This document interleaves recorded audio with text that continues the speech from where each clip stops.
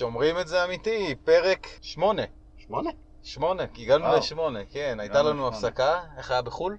היה מצוין, אני ממליץ לכולם לטוס לברוצלב, $100.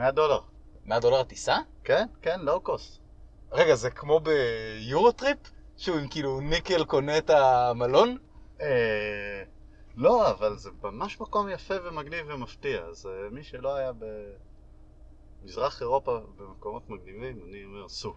אז רק להבהיר את זה שוב, זה לא כמו בסרט יורוטריפ? זה לא, אתה יודע מה? יש 120,000 סטודנטים בברוצלב, אז אולי זה כן. טוב, אז כן, אולי כן. ניסע. יאללה. אולי ניסע. להמשיך את הרצף, בפעמים הקודמות דיברנו על מה שאני רואה לפחות בתור היסודות לסימולציות בנושאים של לחימה. כל פעם אני מתחקר את דן על התוקף המדעי של חלק מהטענות שלי. אולי שווה לחזור עליהם רגע אחד להזכיר מה הם היו עד כה. אז היסוד הראשון זה סימולציה טובה תהיה דומה למצב הלחימה, אבל בטוחה יותר. היסוד השני דיבר על להתמקד בצד המנטלי, להעביר את הלוחמים שעושים את הסימולציה דרך המון גירויים מסוגים שונים, מצבי קיצון. היסוד השלישי דיבר על זה שהסימולציה צריכה להיות לומדת, כלומר לפעמים הלוחמים צריכים לבחור או מישהו צריך להכריח אותם לא להשתמש בכלי הכי יעיל רגעית כדי ליצור או לאפשר פיתוח של כלים אחרים. היסוד הרביעי לסימולציה, בפעם שעברה דיברנו על שימוש ממוקד, מעבר ממוקד בקטעים מסוימים, בנקודות עניין, שזה הפן החזרתי של נקודות ההחלטה האמיתיות. זאת אומרת, אם אוסף המאבקים החד פעמיים שמגדירים לנו סוג, יש ביניהם משהו משותף, המשהו המשותף הגנרי הזה, הוא מה שבעצם מעניין אותנו, כי אנחנו יכולים לדבר עליו ולטפל בו בכלים סטטיסטיים, או לנתח אותו ולבדוק איך הוא יעזור לנו להשתפר מפעם לפעם. ותפקיד של המדריך או בית הספר או השיטה או הטכנולוגיה, אפשר להיכנס לכל המונחים האלה בזמן יותר מאוחר, אבל התפקיד של המעטפת הפדגוגית הוא להעביר אותך בצורה ממוקדת דרך משהו, כי אתה רוצה להאיץ את התהליך האבולוציוני של לימוד דרך ניסוי וטעייה, שזה היה אחד ארבעת התנאים ללמידה אבולוציונית לא מודעת מתוך ניסוי וטעייה. אוקיי, אז זה הבסיס שלנו לזה שבכלל אפשר ללמוד מיומנות, ואנחנו חושבים שהבסיס הזה הוא לא תמיד אופטימלי, כי אפשר, כי אנשים עושים דברים שהם יותר יעילים מסתם אבולוציה. דוגמה שאני אוהב לתת זה, אין מה לקחת המון פרחי טייס ולתת להם לשחק עם המטוסים ולראות מה יקרה, עדיף קודם ללמד אותם לטוס, כי אחרת זה יהיה יקר. כן, יש משהו לא יעיל בלשים 1,000 קופים עם מכונות כתיבה עד שתצא יצירה של שייקספיר. כן, כן, בדיוק. זה נחמד, אבל עדיף להאיץ את זה. אז במסגרת היסודות לא יודע אם להגיד מבטיחים, אבל שנראה שתורמים להאצה מעל התהליך האבולוציוני הרגיל של ניסוי וטעייה, היסוד החמישי הוא להשתמש, הוא מתמקד בטעייה, הוא להשתמש בטעויות ושגיאות, כשאני רוצה להפריד פה בין שני מושגים ותגיד איך אתה רואה את זה, כי זה בדיי ג'וב שלנו, בעולם הטכנולוגיה, יש המון התעסקות עם הדבר הזה.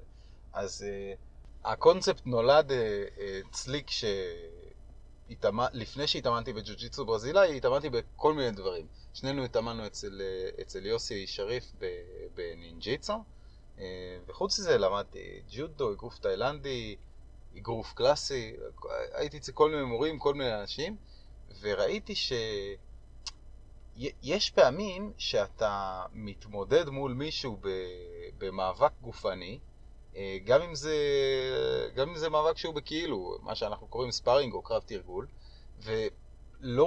פשוט לא מצליח, והלא מצליח הזה התחלק אצלי בראש עם השנים לשתי קטגוריות. יש לא מצליח כי זה לא הולך לי טוב, כי אני לא מספיק טוב, זה ברור שיש את הדבר ואני לא מצליח לבצע אותו. אבל יש גם פעמים שמה שאמרו לי הוא פשוט לא נכון. איך אני יודע שהוא לא נכון? כי הוא נכשל במקרים שלהם הוא הוגדר בתור פתרון לבעיה מסוימת.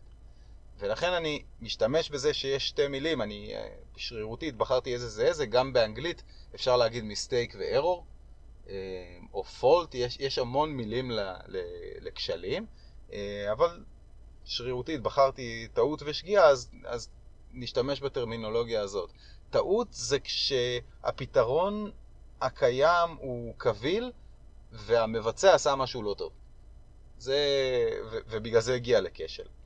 ושגיאה זה המבצע, הוא אולי היה יכול לעשות משהו אחר, או עושה אפילו משהו בקלות, אבל מה שאמרו לו לעשות פשוט לא נכון.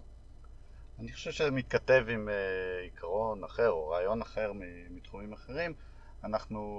כשאנחנו עושים ניתוח קונפליקטים, כשאנחנו עושים ניתוח קונפליקטים ב-TOC, בתורת האילוצים, יש רעיון של קונפליקט ביצוע מול קונפליקט תכנון. אפשר אולי לדבר פה על שגיאת ביצוע ושגיאת תכנון.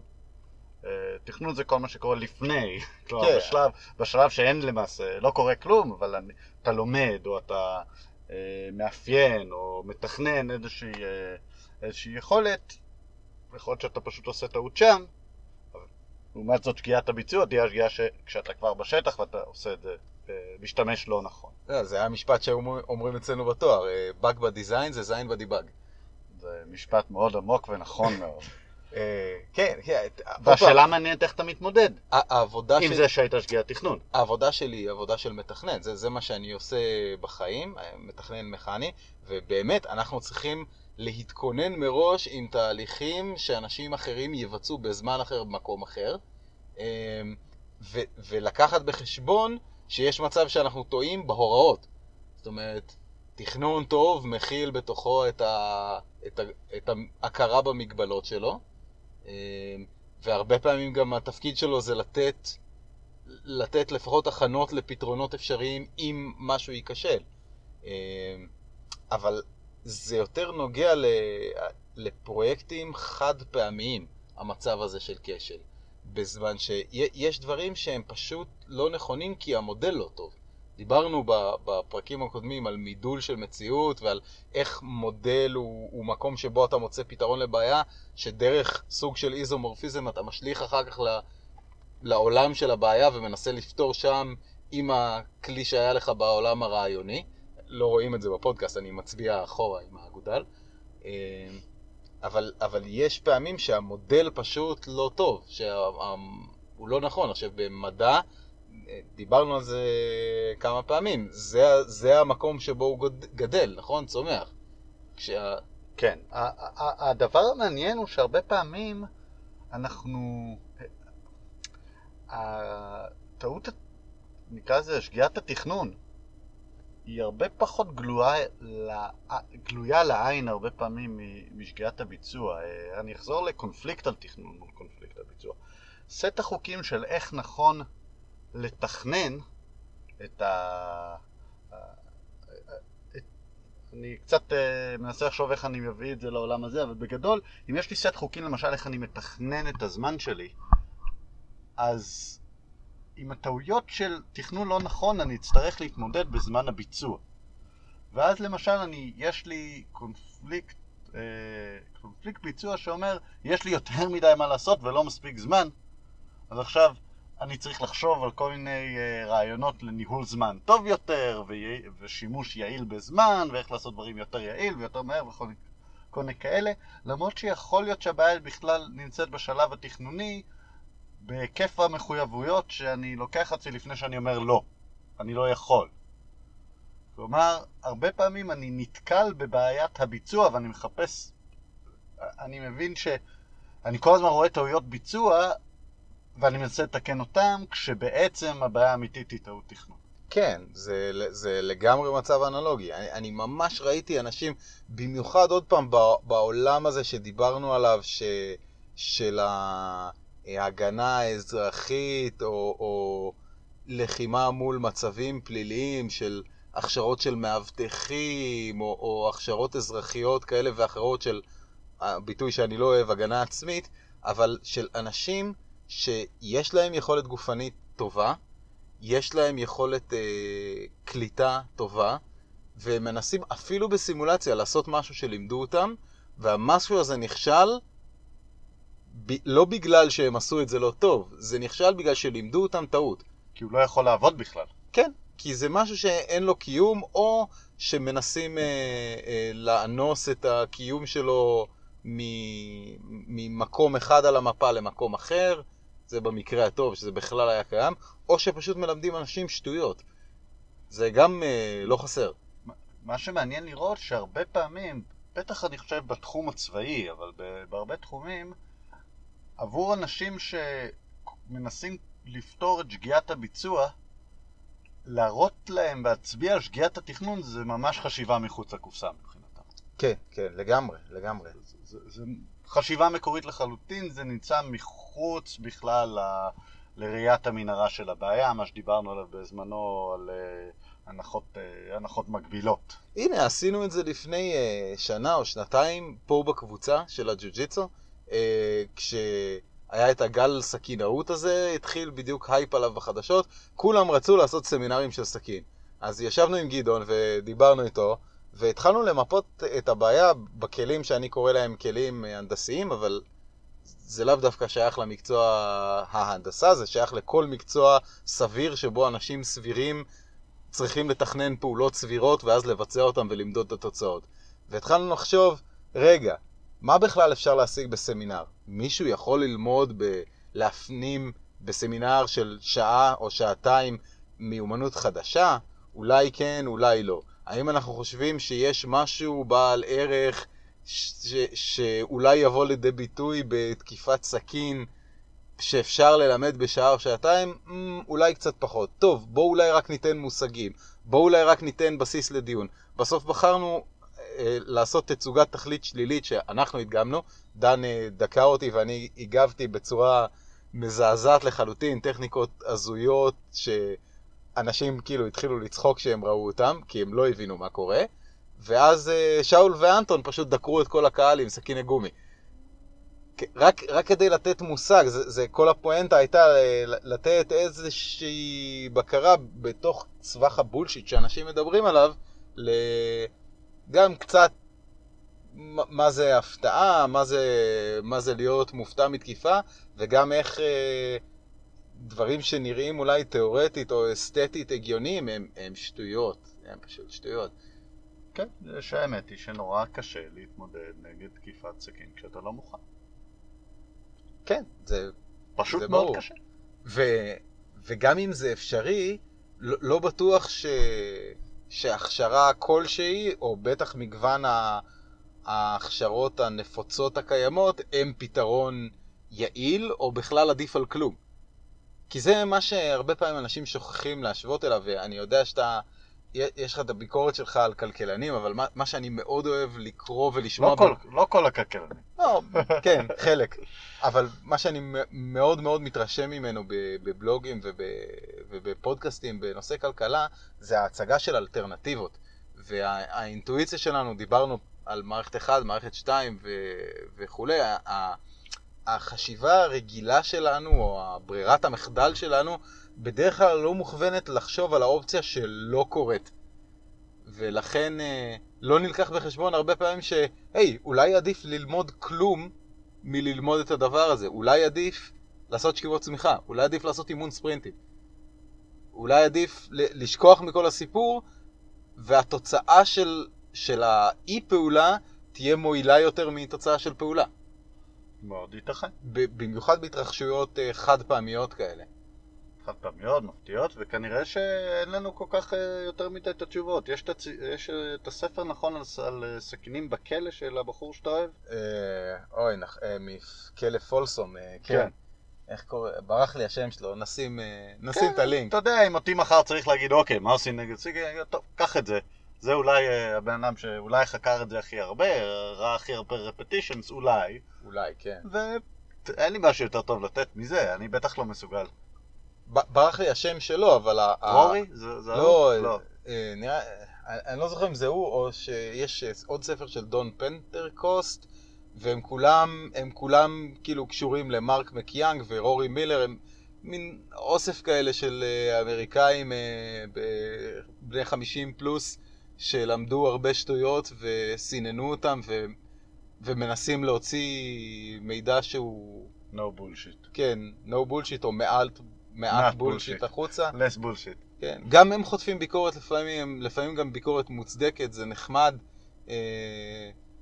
אני בכלל חסיד של הגישה הספקנית, שבה כולם משגיחים על כולם. זה נראה לי מאוד מועיל. כן, כן, אני מסכים איתך. אז אם נחזור לרגע ליסוד החמישי, אנחנו מדברים על... האלמנט החמישי? האלמנט החמישי, מילה ג'ובוביץ'. איזה אישה. אז אנחנו... רציתי שנחזור לנושא הזה של שימוש בטעויות, וגם שימוש בשגיאות כדי להאיץ את התהליך האבולוציוני. אז אולי אנחנו יכולים לחפש דוגמאות מתחום הטכנולוגיה. כן, חד משמעית. אחד הדברים שאני מתעסק איתו הרבה זה הטמעה של מתודולוגיות אג'יליות בחברות פיתוח. ואחד האלמנטים הכי חשובים והכי לא מיושמים במתודולוגיות אג'יליות זה הרעיון של הרטרוספקטיב. הרעיון שאחרי כל, למי שלא מכיר, הרעיון שעובדים במין מרתונים כאלה של שבוע, של שבועיים, של חודש, נורא תלוי בארגון, מה שנקרא ספרינטים או איטרציות, והרעיון שאתה מגדיר עבודה שאתה תעשה בזמן הזה ושתסיים אותה, ואז תעבור לספרינט הבא ותעשה עבודה חדשה, וחלק מהתהליך של לסיים זה לעשות רטרוספקטיב. זה אומר שיושבים כולם ביחד ואומרים, אוקיי, מה הלך טוב, מה הלך לא טוב, מתחקרים, מוצאים את הטעויות, ומציעים שינויים בתהליך לפעם הבאה בשביל שיהיה יותר טוב. ובצורה מאוד מאוד מוגדרת ומוכוונת, כל ארגון אמור, או כל צוות אפילו, אמור לבנות את שיטות העבודה שלו, שטובות לו, על ידי זה שלוקחים את הטעויות, מזהים אותם, מתחקרים אותם, ובונים מהם הנהלים לפעם הבאה. עכשיו, יש פה איזשהו ניסיון לא ליפול למלכודת הצבאית של אני לא רוצה לחזור על מה שאמרו פה, רק בקצרה, סך הכל היה תרגיל טוב, אבל לקראת הסוף הפסקתם להשקיע. ולא היו מספיק מדסים. כן, זה חלק מתחקיר הקצינים הגנרי. אבל גם לא ליפול למלכודת הזאת של החוקים האלה נכתבו בדם, ולהעמיס נועל לפני נועל לפני נועל, ובעזרם הם לא מתעסקים בדברים בטיחותיים, אלא יש KPIs מאוד מאוד ברורים, או יחסית ברורים, לפחות ברמה העקרונית, שאותם אנחנו מנסים למקסם, לדלבר כמה שיותר ערך בזמן נתון, בצורה שהיא אפקטיבית וטובה, והרעיון הוא לא לסבך מאוד את הנהלים, אלא ההפך, כל הזמן להיות ממוקדים מאוד בתוצר. כן, אז אני מרגיש כאילו, לפחות בחברות שעבדתי בהן, שאנחנו מאוד חיים את הדבר הזה ביום-יום. מה שחסר זה הרזולוציה הזאת של להבדיל בין, אוקיי, עשינו פעולה, נניח שיש פעולה שצריך לשפר אותה. נקרא לה פעולה, נניח שיש איזשהו כשל שרוצים לתחקר. האם הכשל הזה קרה בגלל משהו שיכולנו לעשות יותר טוב עם הידע וההבנה שהיו לנו באותו רגע, או שהיה חסר ידע והבנה? זה משהו שהתהליך הזה הוא הרבה פעמים עיוור אליו, כי מנסים לסגור לופ כללי, ומה שנראה כלומר, אתה אומר להבדיל בין שגיאה לטעות, כמו שאתה מגדיר. בדיוק. שגיאת תכנון לשגיאת ביצוע. כן, כן. אז זה משהו אני לא איש תוכנה, לא יודע איך זה שם, אולי זה עובד אחרת, אבל מכונות זה תחום שהוא קצת יותר אינטואיטיבי, במובן הזה של איך אנשים מדברים, ואיזה כלים יש להמשגה של דברים. אבל בטח ובטח כשאני לוקח את זה לעולם של לחימה, אז אנשים אין להם מושג. אני לא יודע, נגיד אומרים שבחיל אוויר יש איזה תרבות תחקיר מאוד מאוד מפותחת, ויש עוד גופים ביטחוניים שממש מתפארים בזה שהם עושים תחקירים טובים ונטולי אגו ובקבוצה. לא חשוף להמון מזה, רק שמעתי על כל מיני דברים, אבל יש לי תחושה שזה דבר שהוא מאוד חסר אלה מילים שחסרות לנו בכלל, להבין.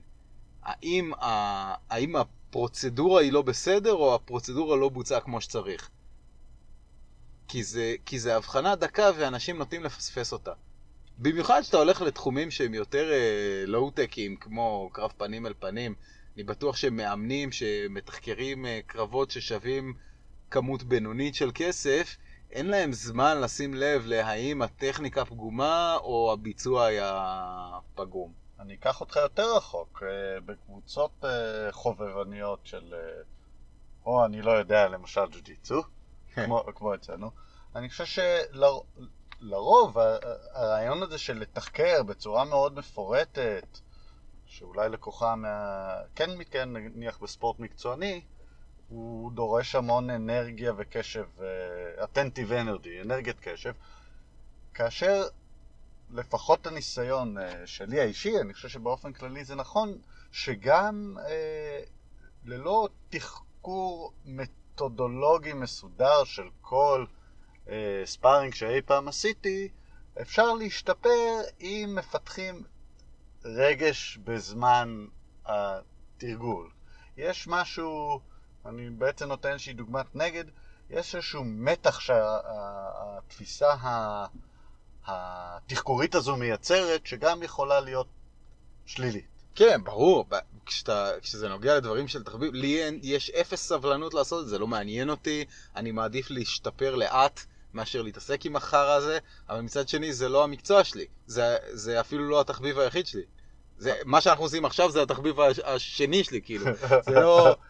אין לי סבלנות להפוך את עצמי בכאילו ללוחם מקצועי, למרות שזה רחוק שנות אור ממה שאני עושה. אז אני איתך במקום הזה, אבל אני כן מתחבר למה שאתה אומר, שאם אני רוצה להאיץ את השיפור שלי, זה אלמנט הכרחי.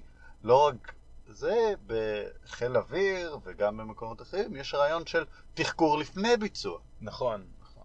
זה גם חשוב. כלומר, הרעיון הוא שאתה מתחקר את התכנון, ואת תהליך התכנון, ואז מתחקר את הביצוע למול הביצוע ולמול תהליך התכנון, שכמובן שבמקומות האלה מדובר על חיי אדם, ומדובר על אינסוף כסף, ועל נושאים מאוד רציניים, ועל מלחמות ועל דברים כאלה. לא בטוח שזה מתכתב עם הניסיון היומיומי שלנו, אבל כשאנחנו מדברים על לחימה, ואנחנו כן מדברים גם על הרעיונות הצבאיים, זה בהחלט מרכיב מרכזי.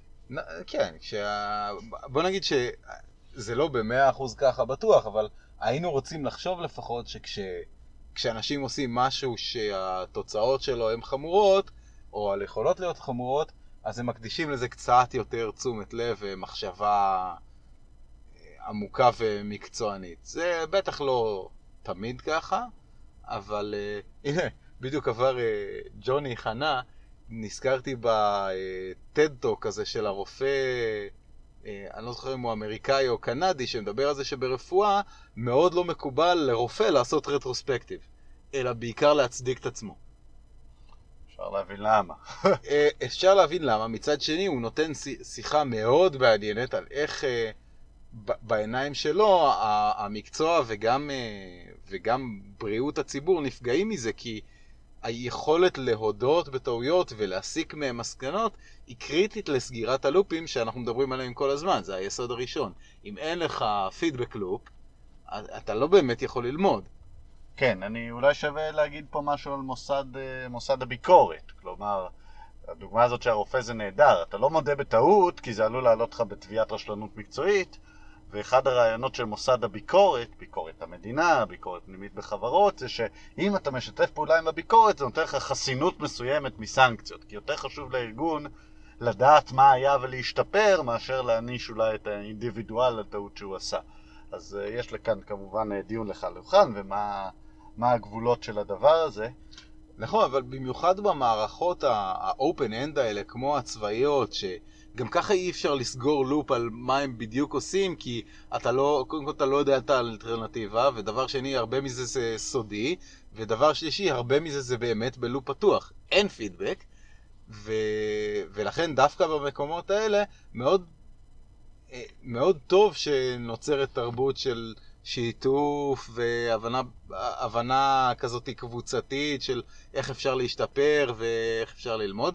אני אוסיף שגם בג'ו-ג'יצו החובבני שאנחנו עושים, מה שמוליך אותנו הרבה פעמים זה סקרנות. ואז מלא פעמים אנחנו עוצרים בהם ואומרים, רגע, מה היה קורה פה אם הייתי מחזיק כאן, אם היית מחזיק ככה? כן, תעצור רגע, זה היה ממש מגניב. בוא נעשה את זה עוד פעם, מה היה פה? היה פה אחלה סוויט מגניב. אבל זה סממן של אנשים שאוהבים את זה. זאת אומרת, ראיתי, אתה יודע, ראיתי את אלן, המדריך שלנו בברזיל, משחק ומדבר על ג'ו-ג'יצו עם אנשים ברמה מאוד גבוהה, והם באמת מתנהגים ככה אחד עם השני. מצד שני, אני רואה את היום-יום ואת השגרה, אנשים מאוד מאוד טרודים בהצלחה הרגעית שלהם, ואז שוכחים את הקטע הזה. לכן אני חושב שזה כן התפקיד של מדריך בית ספר שיטה, טכנולוגיה, להחדיר לתלמידים שעוברים את התהליך, לא יודע באיזה צורה, או בתזכורת, או שזה חלק משיטת האימון, או שזה משהו שהוא באופן כללי מטפטפים אותו כל הזמן, שחקירה זה חשוב. כן, האמת היא ששווה לדבר פה גם על הרעיון של טעות מכוונת, ועל רעיון של איך אני בודק אופציות, מגוון של אופציות. אז דיברנו על זה קצת בהקשר של היסוד השלישי. היסוד השלישי הוא לא מתאפשר אם אתה לא עושה שגיאות מכוונות. אתה לא חייב לעשות בו טעויות.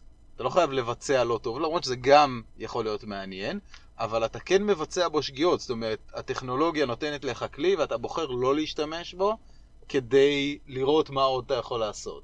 אני חושב שיש פה עוד משהו. אני חושב שהרבה פעמים שגיאת תכנון היא לא מושג בינארי כל כך של 0 או 1, אלא יכולה להיות הסתברותית. כלומר... מעולה, אז אנחנו חוזרים לפרקטלים. בנקודה מסוימת אני יכול לבחור בטקטיקה א', טקטיקה ב' או טקטיקה ג', והרבה פעמים יכול להיות שמראש אני לא יודע מהי הטקטיקה הנכונה. אני חושב שבג'ו-ג'יצו חובבני או משהו כזה שהוא די אינדיבידואלי מאוד קשה לבדוק, אבל בארגונים גדולים, במסות, אפשר לעשות בסימולציה מה שחברות .com למשל עושות, שנקרא A-B טסטינג.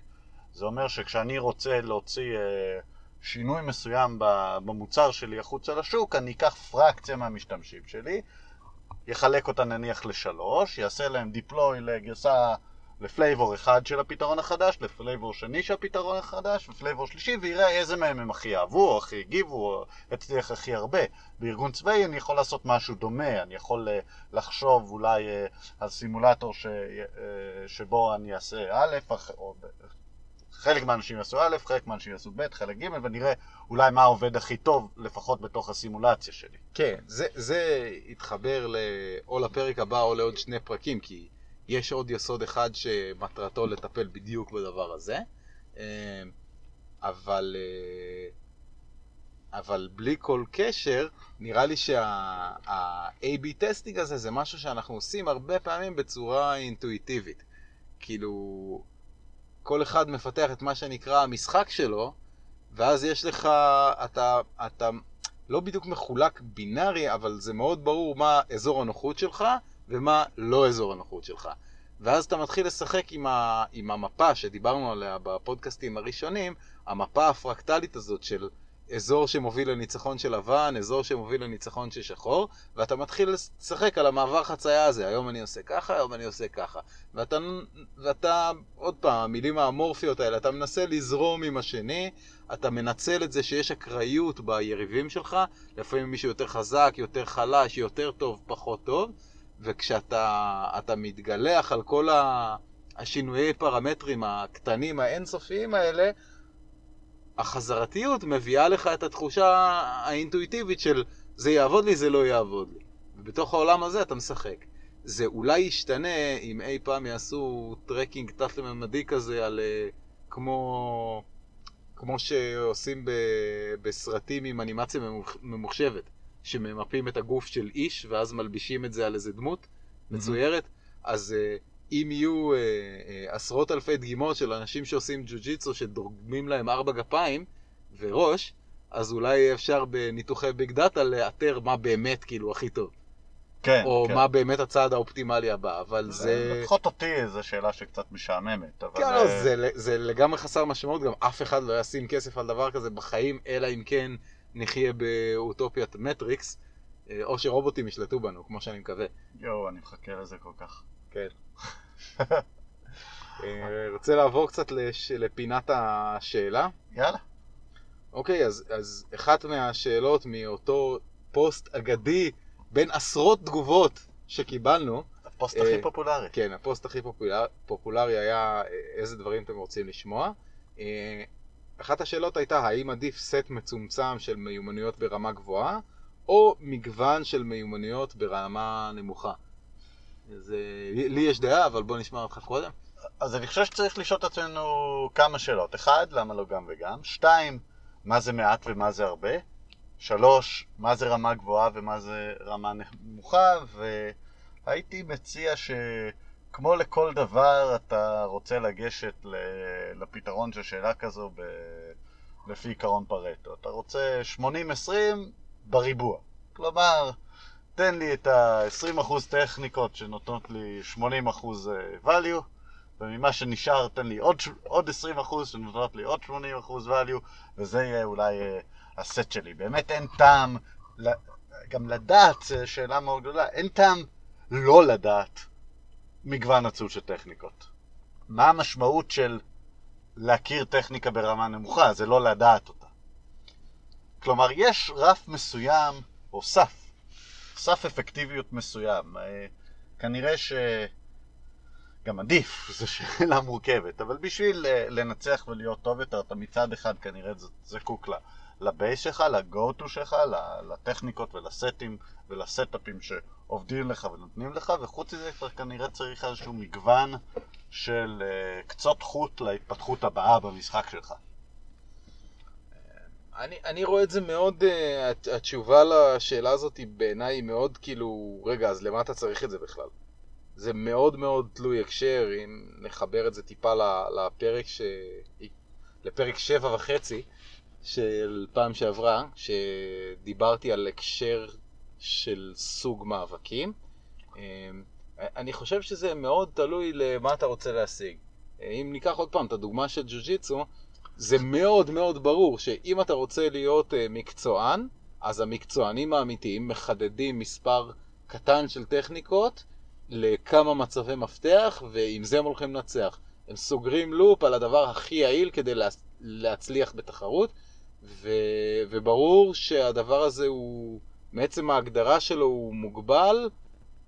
אני משאיר פה איזשהו אחוז מסוים לסיכוי לא יודע, אם מישהו הוא גם גאון וגם מכונן תנועתית וגם מאוד מאוד אתלטי מאוד מאוד חזק, אז אולי הוא יכול להיות בינוני יחסית לאחרים. אני הבאתי את הנקודת מבט האישית שלי לג'ו-ג'יצו חובבני. אז אם אנחנו מדברים על ג'ו-ג'יצו חובבני, לי אין בכלל ספק כאילו אני רוצה לדעת כמה שיותר דברים, מה אכפת לי מה הרמה שלהם, אני רוצה לפתוח כמה שיותר אפשרויות, כי המטרה שלי היא לקדם את ההבנה שלי, ולאו דווקא את הביצוע בנקודה מסוימת. בתחושה שלי, מכיוון שהדברים הם משורשרים, והטכניקות לא קיימות בוואקום, אתה צריך סף מיומנות מינימלי בטכניקה מסוימת, בשביל לפתוח לך את השערים לטכניקות הנוספות האחרות.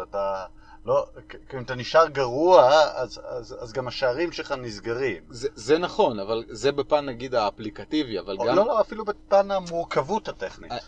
כן, אני איתך, אבל אני מדבר על בפן של לבחור מה אתה עושה עם הזמן שלך, אז בעיניי... שיהיה מעניין. כן, אז נכון, אפשר לעשות רק ספארינג ספציפי, ולעשות שבועות וחודשים נורא נורא ממוקדים. אנחנו מעדיפים את האימון האופן-אנדי הזה, הקצת מבולגן והלא מאוד פדגוגי, שהוא יותר נגיד דומה למה שיש בברזיל מאשר מה שיש בארצות הברית. אני אוסיף לזה בכוכבית שהקבוצה שאני מאמן אותה, בגלל שיש להם, הם לא קבוצה של רק ג'ו-ג'יצו, ואני עושה להם את הפרק הזה, בגלל שהם עושים את זה מעט, אז בשם הבטיחות אני מנסה מאוד מאוד למקד אותם. זאת אומרת, אני עושה אימונים ספציפיים, ואני עושה כמות גדולה יחסית של דרילים, שזה משעמם, וזה לא כזה כיף לחובבנים כמו הספארינג. א', בשביל לבנות את הסיבולת, שאנשים לא ייפצעו, וב', כי אני חושב שעל מעט זמן אתה חייב להתאמן מאוד חכם. אם אין לך שעות על שעות על שעות של ספארינג כדי להגיע להבנות, אז מישהו צריך לתת לך את האוכל קצת לעוס. כן, כן, אבל אני חייב שנצטט את הליו גרייסי כמדומני. תגיד מה המשפט. You know 100 techniques and you suck at each one of them. לא יודע מי זה. צריך לחפש את זה. מיקי, חבר שלנו, הגדיר את מה שהוא קורא תסמונת החגורה הירוקה, שזה כשאנשים מתחילים להתאמן באיזושהי אומנות לחימה, ואז הם הולכים מכות עם חברים שלהם, הם לפעמים יהיו פחות טובים ממה שהם היו לפני שהם ידעו משהו. ומיקי אמר לי את זה ממש כשהיינו ילדים, כי זה מאוד מעסיק ילדים, ואז קראתי את זה בספר של רורי מילר, שהזכרנו אותו קודם, והוא קורא לזה דווקא The Brown Belt Syndrome. אומר, כאילו, אתה יודע כל כך הרבה דרכים מגניבות להרוג בן אדם, שאתה לא מצליח לעשות אף אחת מהם כשאתה צריך. אני כל כך שמח שאני לא צריך. כן, עוד פעם, העולם הלחימה הגופנית הפלילית הזאת, זה מאוד נישה, אבל קודם כל אנחנו חיים בישראל, וכולם פה עשו צבא, עושים צבא, עושים מילואים, מלחמות, זה כן רלוונטי לחיים שלנו, הפן הצבאי של זה, והפן הפלילי, המדינה הזאת היא יחסית בטוחה, אבל יש פה מדי פעם איזה התקפות טרור ודברים כאלה, אז כאילו זה כן נושא שהוא רלוונטי לרובנו מתישהו. לא, היית בסיני בפיגוע, לא? כן, כן. זה כאילו, כדאי לחדד את המחשבה על מה אנחנו רוצים לעשות ומתי. כן, זה לדעת עזרה ראשונה וזה. כן, זה טוב. זה משהו שתמיד מצחיק אותי.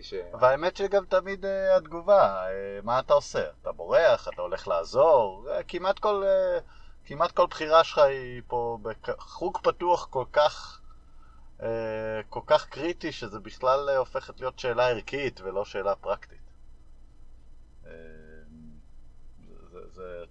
אתה לא יכול לדעת, מה זה, בגלל זה עבור מישהו שהוא, אתה יודע, כמעט בהכרח ייתקל במספר קטן של מקרים כאלה, ותמיד יהיה או בייסטנדר או לא בייסטנדר. כן, זה די הגיוני שהמיומנויות של חילוץ ותקשורת עם עזרה, ומה שאמרת, עזרה, כאילו הדברים הרפואיים, זה סביר להניח שנצטרך את זה, פלוס איזושהי השכלה משפטית, יותר מהרבה דברים גופניים אחרים. כן, כן, וגם, אתה יודע, אני חושב שאם מישהו רוצה לחשוב על זה, להקדיש לזה זמן, זה יותר להכריע עם עצמו,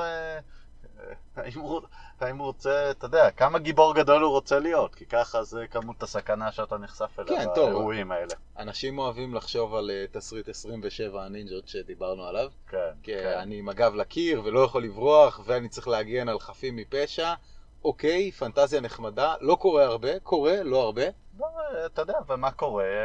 אתה יודע, אצלנו זה מה שיכול לקרות. הייתה, בוא, אתה יודע, רגע, בוא ניתן דוגמה הפוכה. הייתה, הדג נחש עשו על זה שיר, הייתה את החרדית שקפצה על מחבל, וחטפה מכות כדי שהוא לא ימות.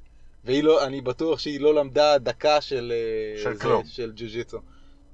ההכרעה היא הכרעה, אני חושב ברגעים האלה שהיא בכלל הכרעה ערכית ולא הכרעה של מיומנות. זאת תחושת הבטן שלי, אתה רואה את זה במקרה של, איך קוראים לה, החותרת הזו שטבעה בירקון, אתה רואה את זה בכל מיני, שרוב האנשים נוטים להסתכל מהצד, והסטטיסטיקה מדברת 1 מ-10 שיקפצו ורוצו לעזור. כן, טוב, זה מצבי הקיפאון, כי כולם מסתכלים על כולם. כן, עכשיו מעניין תמיד לשאול, האם זה עניין תרבותי, האם זה עניין אישי, האם זה עניין מקרי פשוט. זו שאלה מאוד טובה, ואני חושב שכל מי שמתכונן למצבי הגנה עצמית, סלש הגנה על אחרים או משהו כזה, יותר משהוא צריך לדעת מה לעשות, הוא כנראה צריך איזושהי הכרעה ערכית מוקדמת, אם הוא בכלל חושב על זה. אוקיי, מעולה. אז אם נסכם את זה, זו תשובה טובה לשאלה של האם צריך המון מיומנויות כלליות או מעט ברמה גבוהה. אולי התשובה היא לא זה ולא זה, אלא אתה פשוט צריך שיהיה לך את מינימום הדברים הנכונים, והשאר זה רק לכיף, כאילו... כן, כן, אני חושב שזה, וגם מה שאתה אמרת, תלוי בשביל מה. כן, כן, ההקשר מכתיב הכל. Context is king, או queen. Queen is Freddy. טוב, אז טוב שחזרת, טוב שחזרנו. טוב לחזור.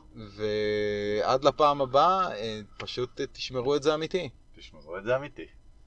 נלך מכות? נלך מכות. קדימה.